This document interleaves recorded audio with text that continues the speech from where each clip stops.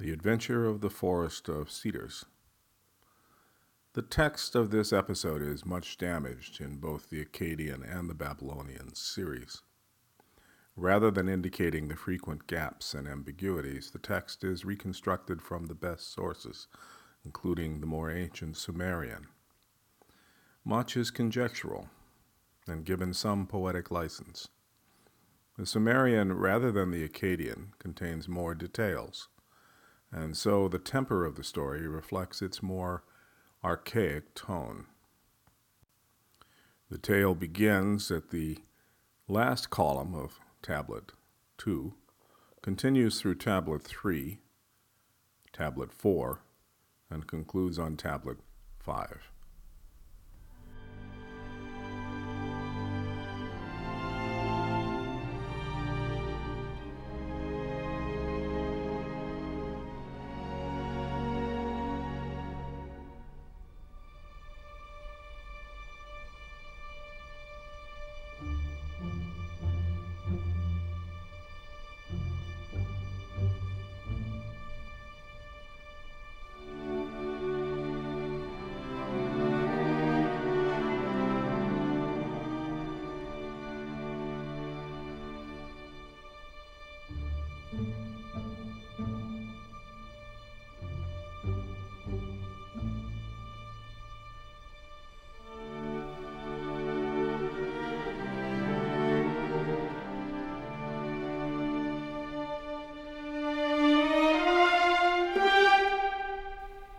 Gilgamesh speaks to Enkidu.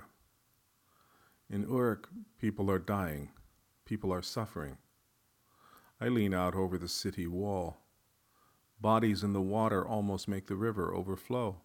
That is what I see. No one is tall to heaven. No one is large to the land.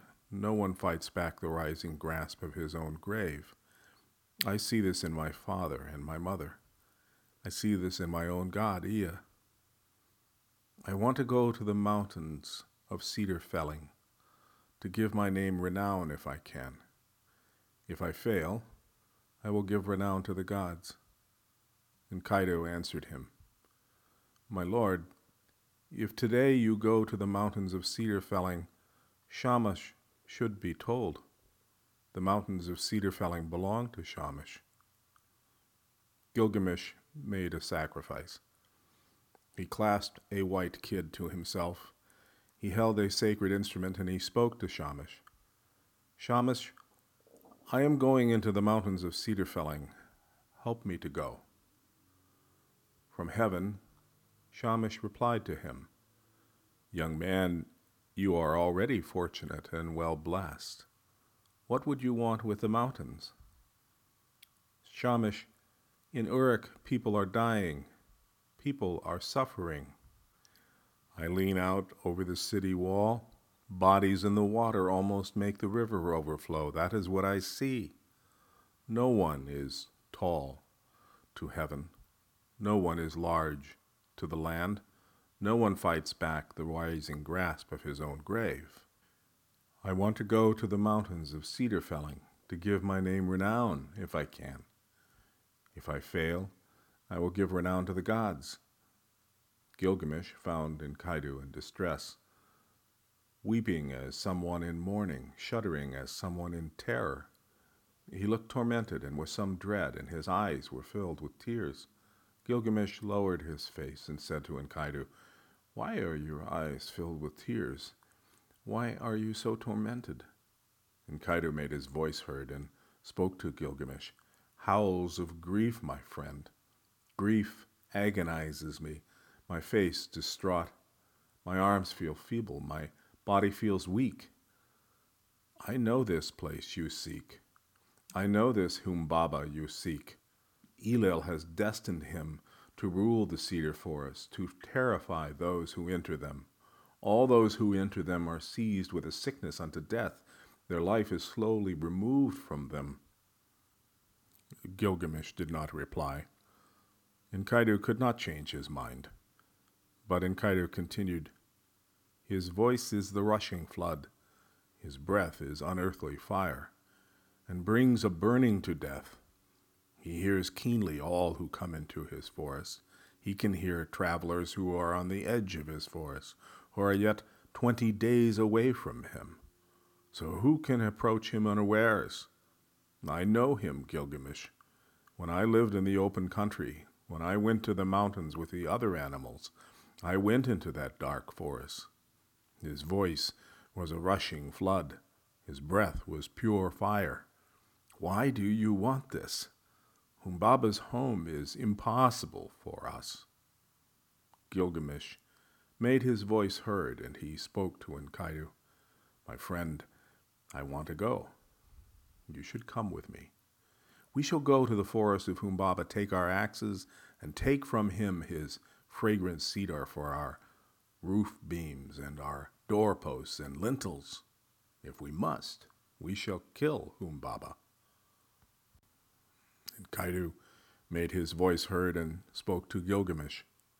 How can we go to the cedar forest? Humbaba never sleeps. He's guardian to the forest. His 7 terrors keep the forest protected from men. Gilgamesh made his voice heard and spoke. Who can go up to heaven, my friend? Only gods dwell with Shamash forever. Mankind can number his days. Whatever he achieves, it is only wind. Are you afraid to die? Where is your courage? I will go in front of you, and your voice behind me will shout out, Don't be afraid, I am here. If I should die, I will have won fame. People will say, Gilgamesh fought ferocious Humbaba. He was born to be great. But you grew up in the open country. When a lion sprang at you, you took him in combat. You have said so to me. It makes me jealous to think of it. Come, my friend. We will go and take down those cedars, and our fame will last forever. Let's go to the forge and cast those axes now. They sat afterwards with their new weapons and admired them. They made double-headed axes, as warriors use, and narrow-headed axes, as carpenters use. The warrior axe weighed 1 whole talent of bronze to each. The swords that were made for them weighed 1 whole talent of bronze to each. Their belts were fitted to hold them, and the sheaths for each sword weighed 1 whole talent of bronze each. Gilgamesh and Enkidu went to the assembly of the young men to reassure them, for they had heard all over the city what Gilgamesh meant to do. Gilgamesh spoke to the young men. Listen to me, my comrades. You who know me as a fellow warrior, you know that I am adamant. I shall take the road to Humbaba. I shall face the unknown. I shall take the unknown path. Give me your blessing. It will be so. I will return in time. I will come to the city gate, and I will enter in time to celebrate the New Year festival, and will take your oaths and give my own. Joy will resound. There will be shouts of joy ringing from Yana, the house of the sky.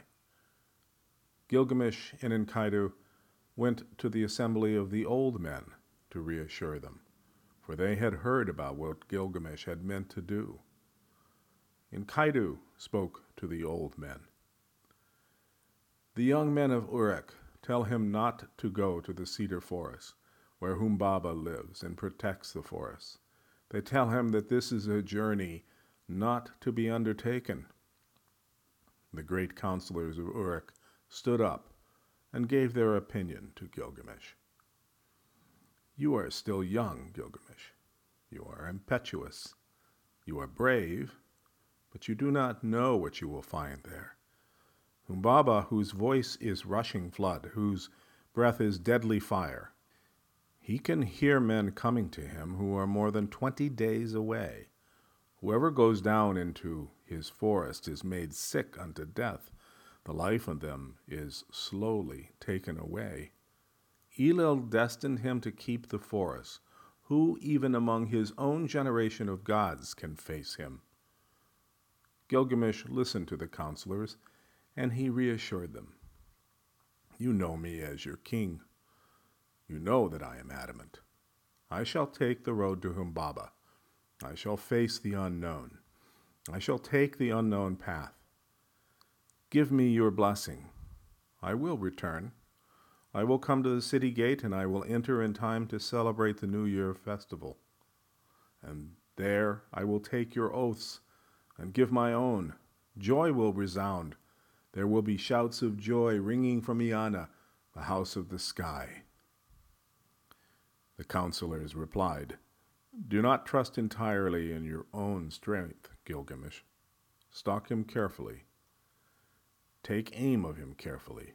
Make your first blow take him. Let Enkidu go in front of you as you travel. He who leads the way will save the comrade. He knows the forest. He will guard his friend. He can watch over the fight and instruct your combat. Let Enkidu guide his friend, keep his comrade safe. Let him bring his friend back to be the bridegroom of our goddess, so that we in our assembly may rely on our king, and so that you as our king may rely on us. Gilgamesh made his voice heard and spoke to Enkidu. Come, my friend, we will go to the temple to see Ninsun, our mother, who is wise, all-knowing. She understands these things. She will tell us what the gods think of this. They held hands as they walked and went to the temple. The two went up the many-leveled staircases into the dwellings of the temple. They entered into her presence, and Gilgamesh stood before her and spoke. Ninsun, I am adamant. I will take the path across the distances to where Humbaba lives. I will face the unknown. I will take the unknown road until I have reached that cedar forest, and if I must, I will purge from that place that sickness unto death, that evil of the forest that Shamash hates. Ninsun listened carefully to her son, and then entered her private chamber and bathed and prepared herself with ablutions, and put on the ceremonial garment, the adornments, the two-faced pins upon the breast, and her headdress, and went to the roof of the temple.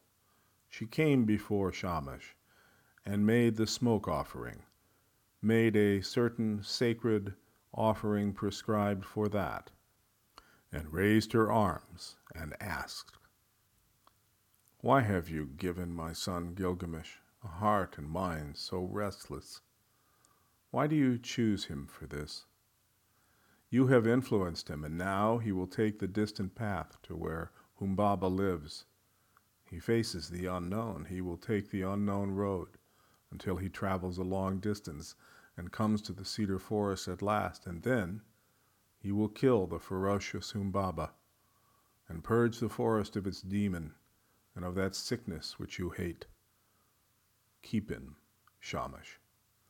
Let Aya, your wife, the daughter-in-law, not be so afraid of you that she will not protect him. Trust the watchmen of the night to protect him. Gilgamesh, who had stood aside, now extinguished the smoke sacrifice. He called to Enkidu and gave him his decision. Enkidu, you are a strong man. Although you are not of the same womb as I, you are my kin in strength. Your offspring will be dedicated to Shamash in remembrance of these oblations to Shamash. Priestess, devotee, and votaress, Shamash has placed this burden upon Enkidu. Enkidu will take a wife from the gods and will bring up daughters of the gods. Ninsun addressed Enkidu. Let Enkidu guard the friend. Let him keep the comrade safe. Let him bring him back safely for the brides of the new year, so that our assembly may rely again upon him as king, and he in turn may rely upon us. But Enkidu was not persuaded, and protested still to Gilgamesh. My friend, turn away from this journey. I know this forest you seek. All those who enter them are seized with a sickness unto death. Their life is slowly removed from them. I know this Humbaba you seek. I have seen him, Gilgamesh. His voice is a rushing flood. His breath is unearthly fire. Why do you want this? Gilgamesh replied, so disturbed by the reluctance of his friend that he had tears of emotion. Enkidu, shall I live here never to have made the journey my God calls me to make? Because I'm afraid to die? Will I live forever in security anyway? Will I never die? I shall go, Enkidu. Shamash wants this of me. This will be done. I will be the one to do it. Go with me, and bring me back safely, Enkidu. With Shamash, with you, I shall be protected. So the two prepared at last, taking up the double-headed axes, each of which weighed 1 whole talent, and the axe of the builder to topple and hew the huge cedars, and the great bronze swords in their bronze sheaths, each of which weighed 1 whole talent. At last they went before the elders, the great counselors, and they were blessed by them, took advice from them for their journey. Make sure there is always water in your water skin, said one. And another said, keep your eyes sharp and guard yourself well. They reminded him to keep the god close to him.